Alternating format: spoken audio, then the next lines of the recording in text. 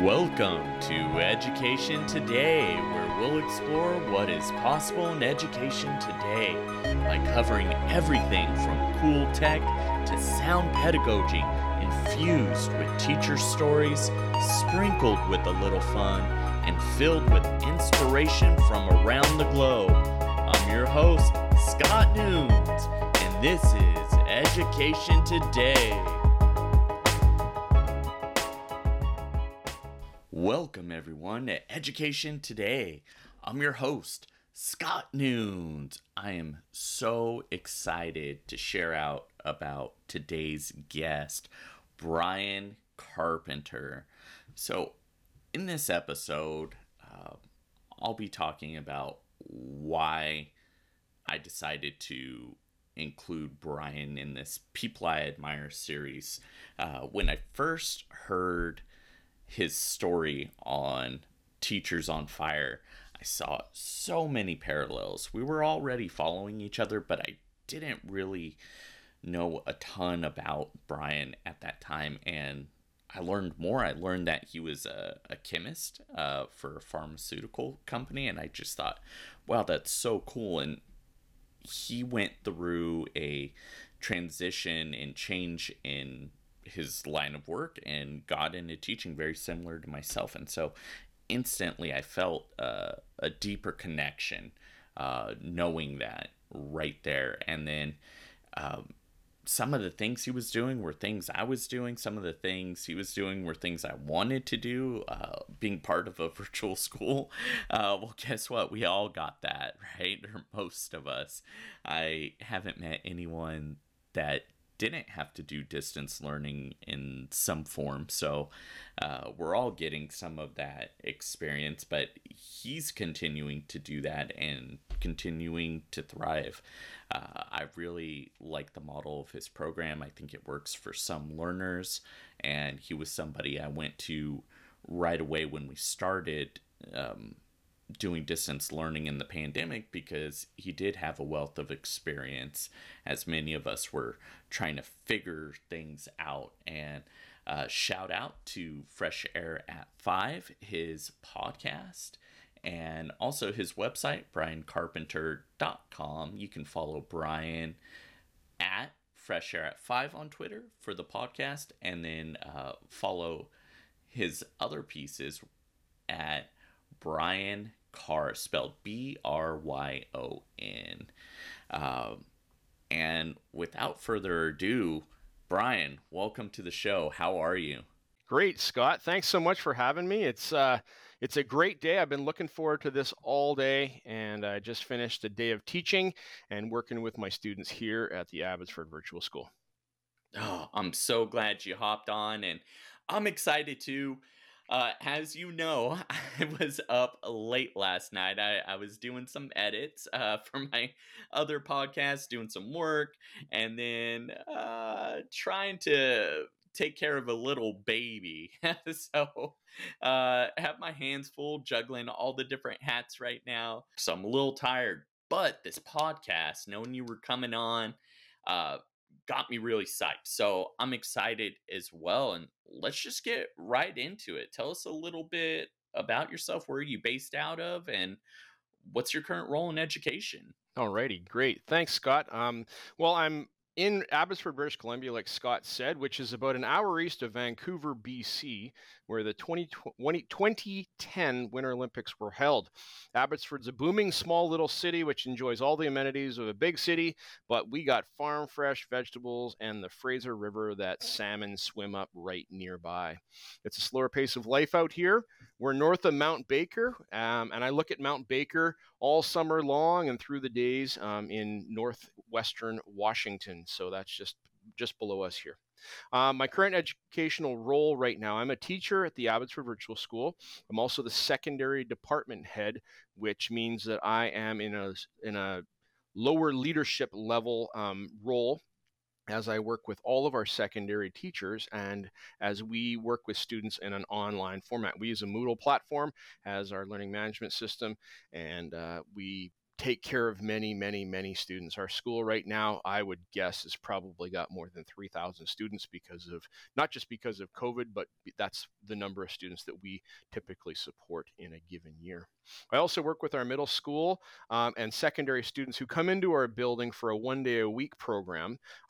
Before COVID, they would come in for 2 days a week. And during that time, I would work with them on their digital literacy skills, including digital citizenship. I'm a big believer that every one of us is a creative, and I teach them to be creatives within the confines of a web browser, working with free tools like Google Apps for Education, Adobe Spark, and WeVideo. So that's a little bit about me, and we'll keep talking a little bit more as we go on here. Yeah, I love those apps. I'm a big fan.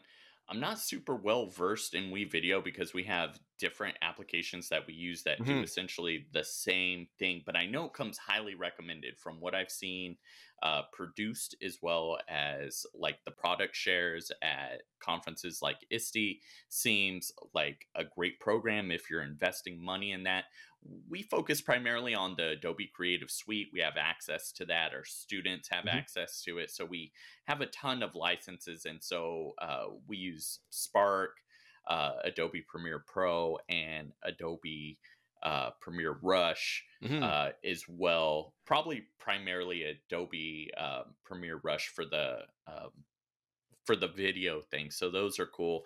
Another Adobe one that's free, since you mentioned free, I'm all about free and not having to pay, is Adobe Fresco. I watched Daniel Flores. You could follow him on Twitter at Delta Tango Mike. And he was showing how he uses Fresco on his phone, on his tablet, and then talking about how he can use it on the desktop and pull it into these higher end programs like Illustrator, Photoshop, if he's doing high-end client work. And he might start with a sketch, and there's so much you can do. You can bring in all these different artistic mediums, watercolors, charcoal, oils, and having worked with some of that, it mirrors the actual physical elements really well. But you have one huge plus, and that's that you can easily redo things and erase. You can mess up and completely undo it, whereas in real life, you mess up, you might have to start over again. That's right. Well, that's cool. Okay, so Fresco, that's a new one to me. And so I'm actually downloading it right now onto my phone, and I'm going to take a look at that a bit later. So thanks so much for that tip. Hopefully that starts like a new movement for you. And speaking of movements, what's a pivotal movement in your career, either a high or a low point, something that really transformed you as a person? Well, I'm going to tell you about two of them now today. And one pivotal moment, well, there have been many pivotal moments in my life. And, it all goes back to when I was in high school and dreams and aspirations right after high school and getting into university. But one such was when I was a research scientist at the pharmaceutical company in Langley, just east of us here. When I was there for about 6 years and doing lots of great science. I was a chemist in a lab, working in an organic chemistry lab, and we would do scale ups, and we were making progress. We were the little pharmaceutical company that could. Big companies, they were watching to see how our research was going. And it came down to one day that we had a hostile board takeover because the company needed money. And one of the board members said, "Hey, how about we ask, I get some more money to you?" And the board said no. And he goes, "Well, we'll ask the rest of the stakeholders tomorrow." And that started the end of that was the beginning of the end of our little pharmaceutical company. And about 9 months later, our company was sold right out from underneath us. That spurred me to pursue a career in education. I had been thinking about education prior, but didn't have a smooth transition from one to the other. And well, losing your job, I guess that's a smooth transition if you look at it that way. I retrained. I ended at the pharmaceutical company, getting laid off, and we had our second child, and it got me thinking. That was way back in 2006 that I, thought about becoming a teacher and seriously pursued that. So that was one pivotal moment. Another pivotal moment was in January of 2015, as I just stepped out of the vice principal's shoes at my school. I was an acting VP for a month, working with our principal as our vice principal had to take a leave. I handed the reins back to the VP when he returned, then was approached by our digital learning department to consider applying for a helping teacher for technology role. I came back and said, I like my job here because it was a busy, crazy month, and I was like not ready for another change right at that moment. And I said, I really like my job, but my wife said, "You said what?" And I went, "Okay, give me a second. I'll write an email." So I did. And the next day I put my application in for that position. I got accepted for it, obviously. And it was a temporary contract of 18 months. But within that time, I worked with 3 stellar educators. That'd be David Ennis and Deirdre DeGagne and Gary Taves, who grew my understanding of ed tech to the point that I was really integrated in our Google Apps for Education and Google Classroom coming to our school district and becoming a forerunning player in our technologies that we had. I was also there when our first Chromebooks landed in our district, and we had 15 Chromebooks that came to us from a grant, and it was like, wow, what are these devices, right? And now in my district, I bet we have probably close to 6,000 Chromebooks in our devices that are used by staff and students. So, getting laid off from your job, that's a pivotal moment. And then the helping teacher role was another one that made a big difference in my life. Yeah. And, one of the things I can really relate to with both of those is that it greatly mirrors my own journey. So I got laid off as a graphic designer. I did some hustling on the side for a number of years, tried freelancing, tried doing some other things, tried my hand at online business, and did okay with the online business stuff, but I was always hustling, and I didn't like the ebb and flow I was experiencing. At least the way I approached it, I didn't have like great success. I had minimal success and was cranking out all these hours, and I just didn't want to wait any longer. And so that's how I got into education. I started exploring fields and started taking classes for nursing and education, fell in love with the education side, dropped all the nursing courses. And then with my new transition into my digital technology coaching role, it's very similar to yours. And I love it. There are aspects I completely miss from the classroom. I miss seeing the kiddos every day. I miss seeing that spark. There's like this vitality that students have that I can kind of grasp onto and feed off of, that really just brings out excitement and energy, makes me feel so youthful. I'm not old by any means, but it makes me feel like, I'm a young adult again, just with like boundless energy and interest and desire to like go conquer the world. And I love to help facilitate knowledge and help guide them through that. Right. What draws you or drew you to education, and what keeps you in the field? Well, I was an educator when I was in my master's program at the University of Calgary. I was doing chemical research. I was a master's student, and part of my way to get paid was to be a TA in an undergrad lab. And I worked in an undergrad lab and worked with a really brilliant scientist who was, educationally focused and working with our undergrads. And he got me hooked on working with my students. Well, I guess I was already hooked on working with my students, but gave me a place to work more with students.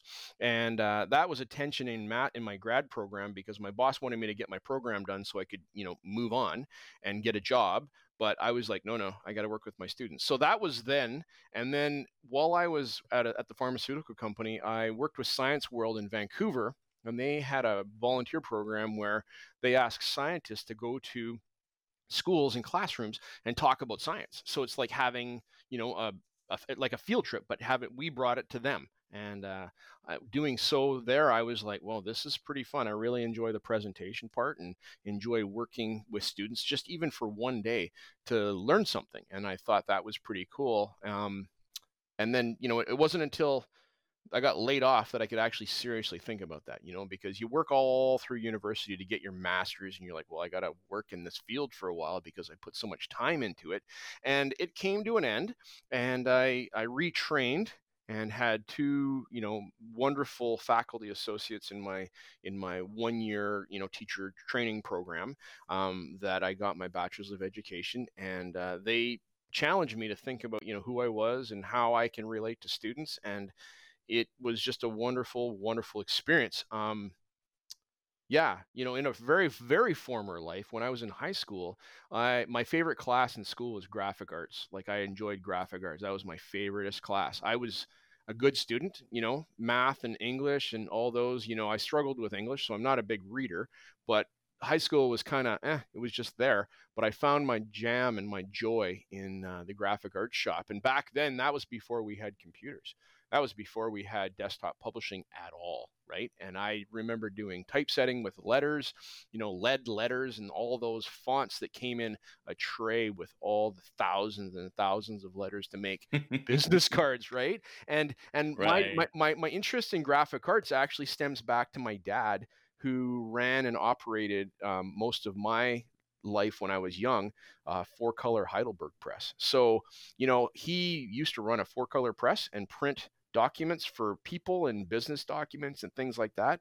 And, so graphic arts has kind of been in my blood forever. And I'm really thankful now that I get to do graphic arts with my students here at my school. I would have liked to have grown up with that as well. I guess I did have some early influences as well. I think one of my most memorable early ones that really stuck with me is my parents had a martial arts studio growing up. They ran it from about the time I was 6 until right before my 12th birthday. And they passed it on to a family member, and then eventually um, they dissolved all of their stakes, and we gifted it to some former students who took it on and ran it for several more years.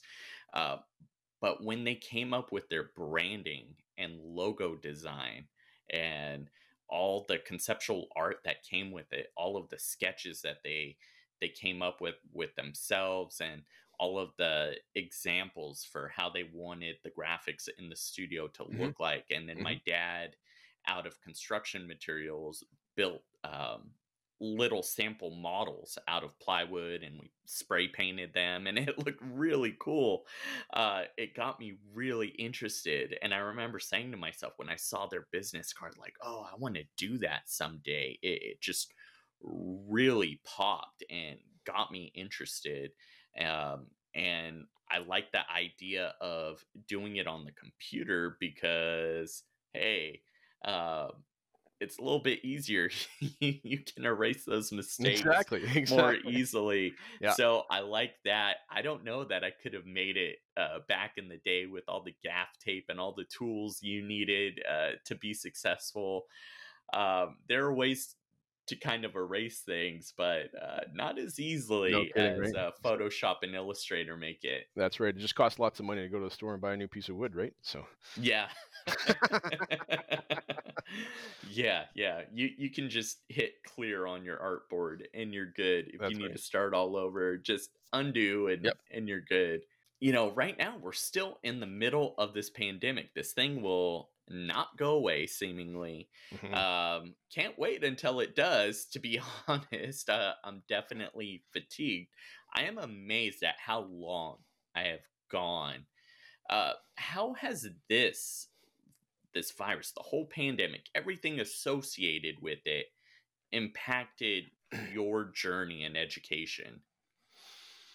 It was pretty surreal back in March. We had spring break start the day that we got the news that, March 13th, spring break started for us on the Monday for 2 weeks. So we went into spring break, and my friends, there's three couples, and my wife and I were planning to go to Mexico, and we had to cancel trip. So that was a big downer and a big bummer that, didn't get to happen. We'd worked really hard, and, I was working hard as a teacher, and I'm like, I need a break, and it's going to be great. And then we canceled all that on Friday the 13th. That week of spring break, those 2 weeks, we were kind of stuck at home, with cabin fever. So what did I do? I did Pro D.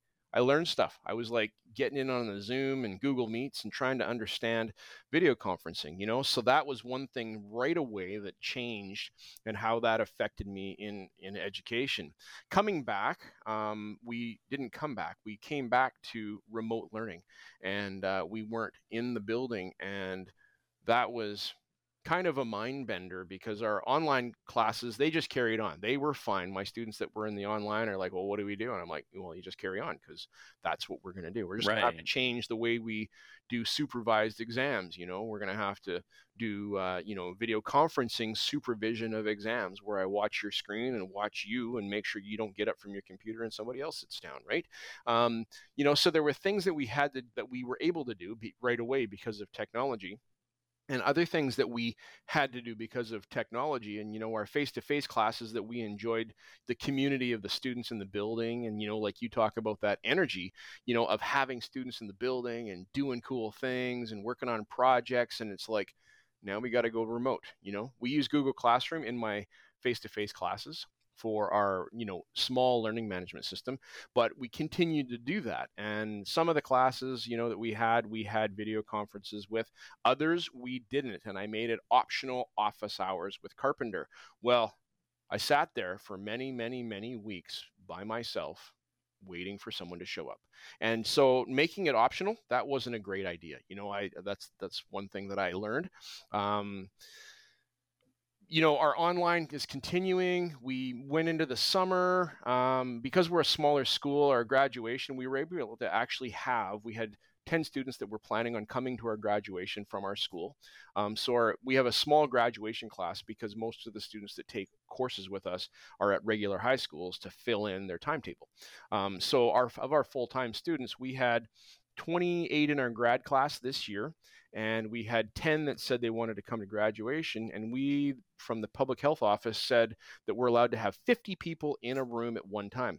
So in their family groupings, those 10 students had family members come to our school, and we were the only school in our city that had a proper, like our full-on graduation ceremony. Everybody else had to do it very different than what we did. That's so cool. It was so awesome that we could provide this opportunity, because we had one of our first students that did all of his education with us graduate this year.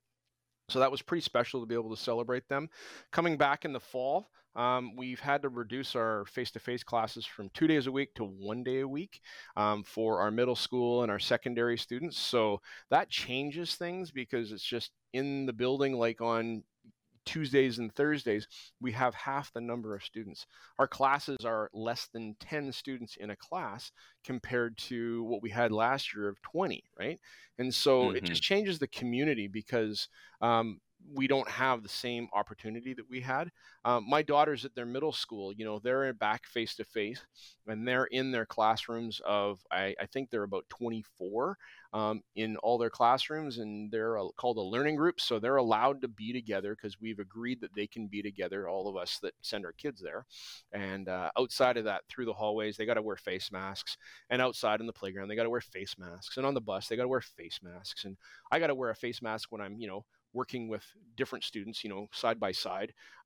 So that's kind of a drag, but it has impacted our education here, because it has silver lining of all this has really nudged everybody forward in their digital literacy. Teachers that were reluctant before still had to do it, but they were reluctant, but they had to use the technology differently. I see in our district, we see a great uptake of Google Classroom and Google Meets, and teachers that were like, well, I can't do that, to, well, no, I actually can do that. So it's a great opportunity. And we just need to take and figure out how we're going to use this opportunity, as opposed to wallowing in the past going, oh, it's not like it used to be, right? Right. That doesn't help anybody to just sit there and wallow. And I noticed individuals, either teachers or students, or maybe even admin. I think admin, for the most part, realized what was going on, and wallowing in your sorrows was not going to help anything. But those that did, Mm. they just thought, this is going to go away.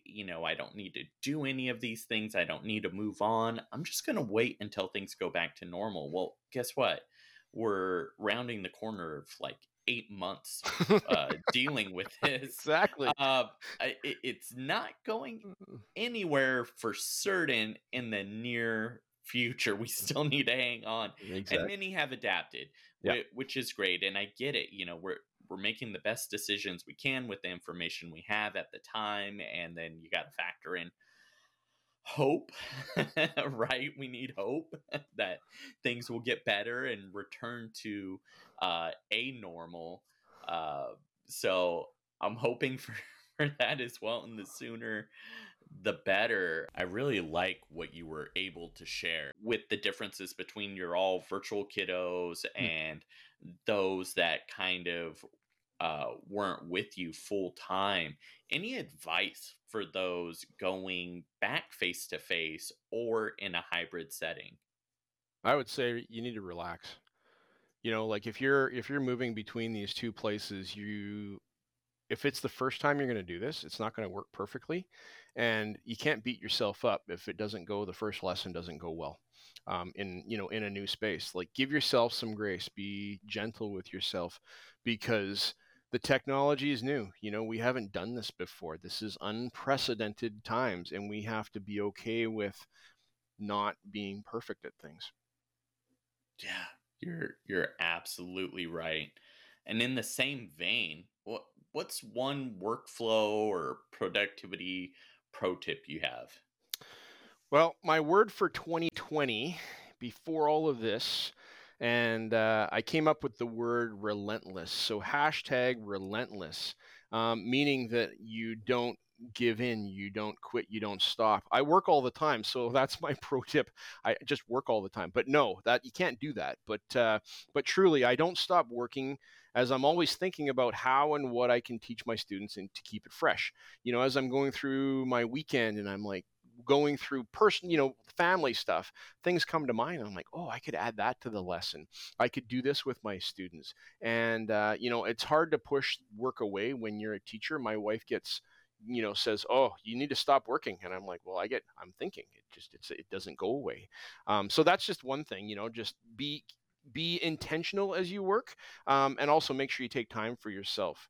A second pro tip is to have something to look forward to beyond your regular workplace or job. Um, Yes. and for me, um, back in 2014, I got complacent here at AVS, and we had paper packages, and we were just getting into our online teaching more and more. And I had the opportunity, before I became a helping teacher, to present at a conference. My VP handed me an iPad one day and said, "What can you do with this here at AVS?" And I thought, I can use it myself, but what can I do with it? And I learned to use a stylus, and I did all my marking of all my online student work for 2 years, and I didn't touch paper for 2 years.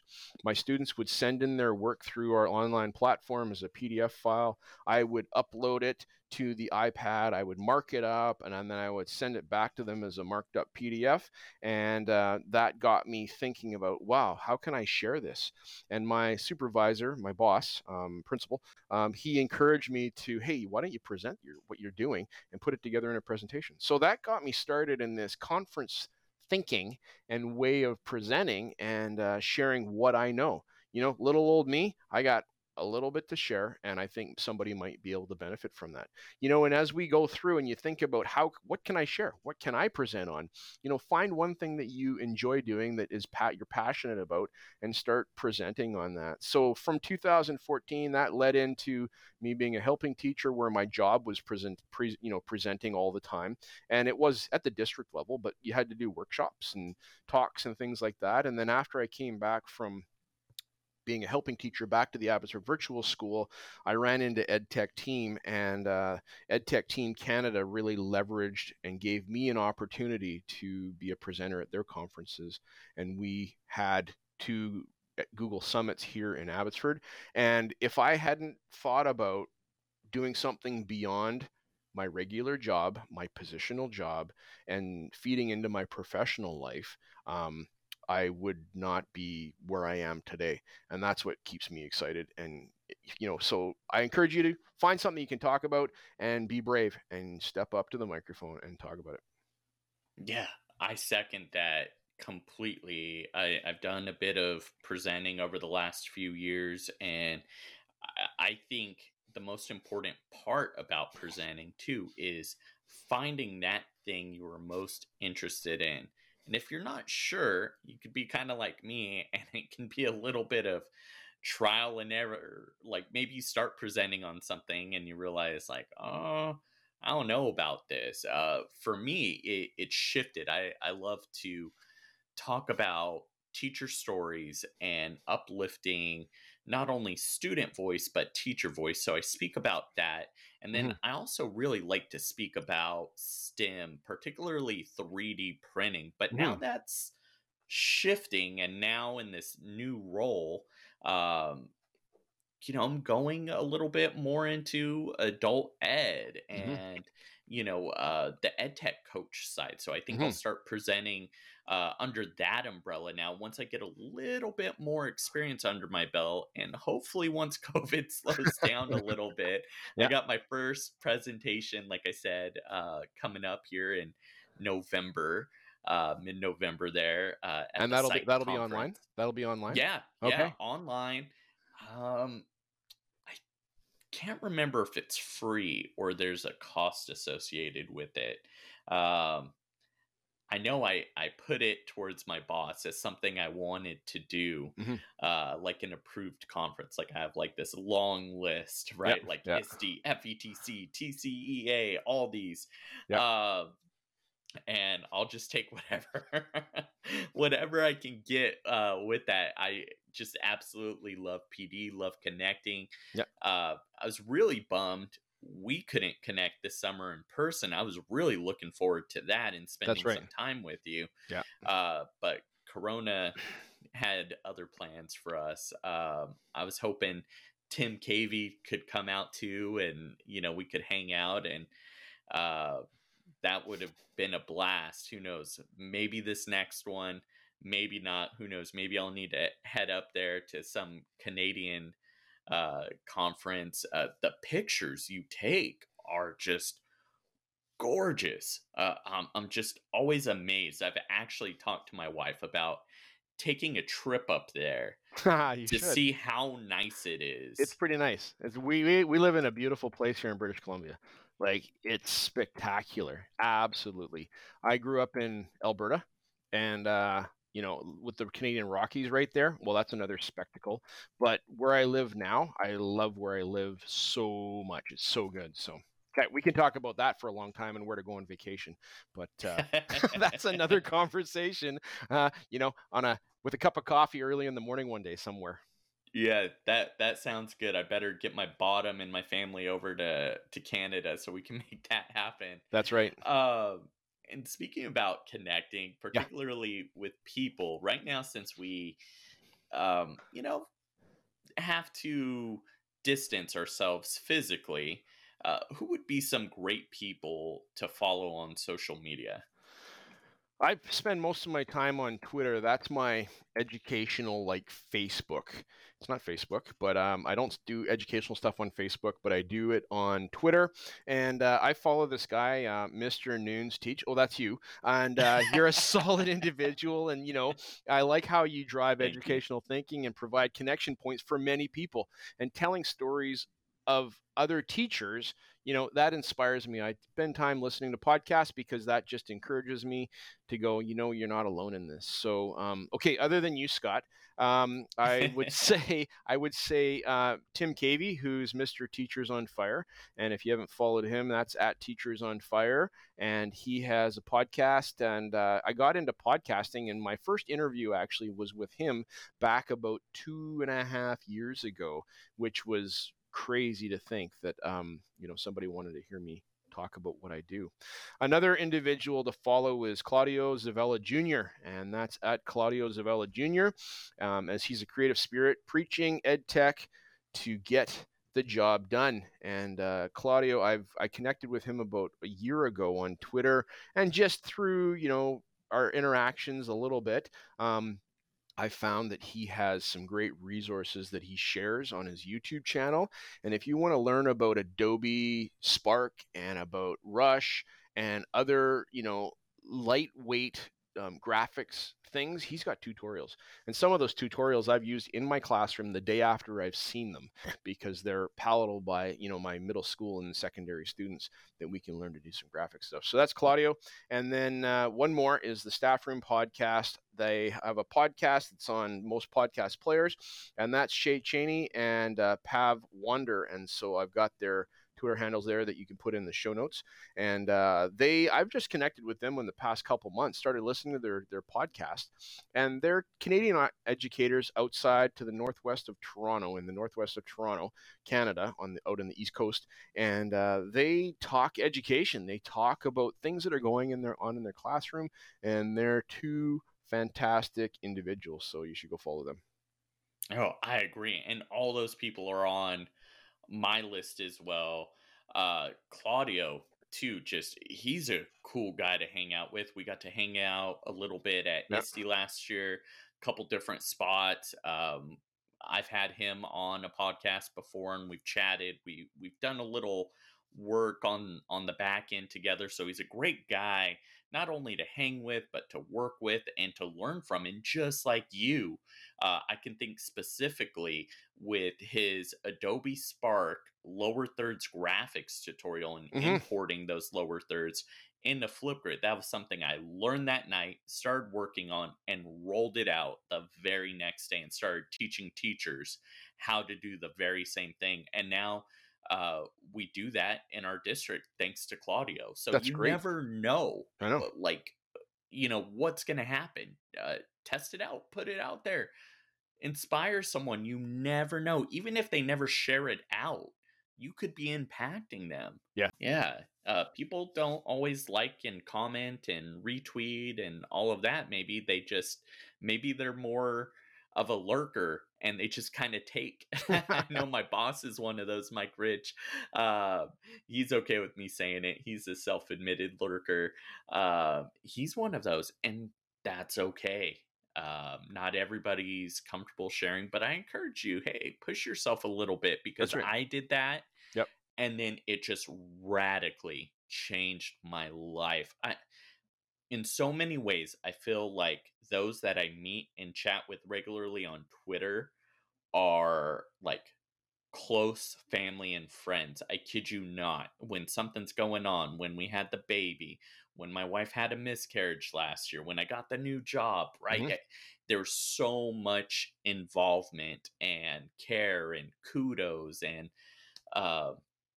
I didn't post a picture of it because I'm a little leery. We've had some bad experiences with quote unquote like creepers. So I don't post pictures of my kids or my family online because of that experience. Or if I do, I'll cover up their faces. But Jeff Gargis gave me a Teach Better onesie for my little guy.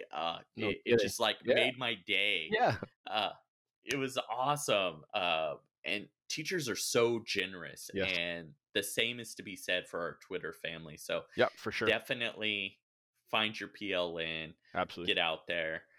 Going back to EdTech though, what are some tools right now that our listeners should be using if they're not using already? You should be using Adobe Spark. That's the first one. I just finished a lesson with my middle school students today, and they're like, this is pretty cool. I'm like, you have no idea. You have no idea what you can do with this tool. That's a Adobe Spark post. So I love Adobe Spark. I presented at the MyPETA conference. It was an online conference. I did 2 sessions, one on Adobe Spark video and the other session on post and pages. And that was a great experience. A number of educators came to the sessions. They had their cameras off, so I was talking to the moderator in the group, in the Zoom room, but the whole time. But we had some interaction, and left learning things. And that's just so great that Adobe Spark is so entry level. Like I'm not a big Adobe user, other than I use Adobe Acrobat to read PDFs all the time, and I use Adobe Spark as my primary creation tool. So that's something that I love right now, teaching my students how to use it. My grade 11s, when we're working on newsletter projects, they need a graphic place, someplace where they can make a graphic. They go there because it's that good. You can make icons in there, and you can annotate photos. Lots. Okay, I could keep going on for about Spark for a long time. Another ed tech tool that's really important to me is, like I said before, it's Twitter. And the fact that Twitter allows me to connect with people like yourself and Tim and others, on Jeff and Ray, on a regular basis. It's so fantastic. You got a question for somebody, go to DM and direct message them. Bang, you'll get an answer, and people are pretty good. The educational community on Twitter is fantastic. Twitter's gotten a bad rap because of some particular president, but it's not a bad place. It's a great place for learning. And the third thing that I want to say for EdTech tools, I'm going to lump it all together, is Google for Education. Google Docs, Slides, Forms, Sheets, and the like that we use. Google Classroom that we use with our students is those are my favorite EdTech tools. You're right. We could do a whole session just on Adobe Spark. Oh, yeah. And maybe that's a podcast idea. Maybe I need to. Maybe Yep. I need to have you back, have Okay. on Claudio, Sure. and we could just have like Adobe Spark roundtable, throw Oh. Tim in there as well, because he uses it all the time as well. Okay. I think that'd be a great episode. Right, exactly. And let's get Ryan O'Donnell from Check This Out podcast. Oh, yeah. He's great. He's not too far from me. He's Nope. Less than a couple hours north in the Rockland area from me. Yep. Great guy. He towers over me. You can't tell. He's a burly guy, super nice guy, but I'm smaller in stature. Yeah. And he makes me feel quite small when I'm standing next to him. Then I'd feel small for sure. Guy. Then I'd feel small for sure next to him. That's why we should meet. That's why we should meet on Zoom, because then we're all the same height. So. There you go. That's right. You go. No exactly. height issues. Exactly. But your beard still looks bigger. I'm growing mine out, but it's nowhere near the size of yours. Thanks. With everything that's going on now, how do you envision the educational landscape changing or evolving over the next 5 years or so? I think the educational landscape will evolve to be more accepting of alternative learning opportunities, as we have seen demonstrated since March of 2020. We've had to learn new tricks and deliver our content over the internet to students like never before. I work in an online school, and we pride ourselves in being able to meet the needs of our students through our Moodle and online platforms. But the rest of the world didn't know how to do that, and they are getting a sense that, wow, what these online teachers do is important.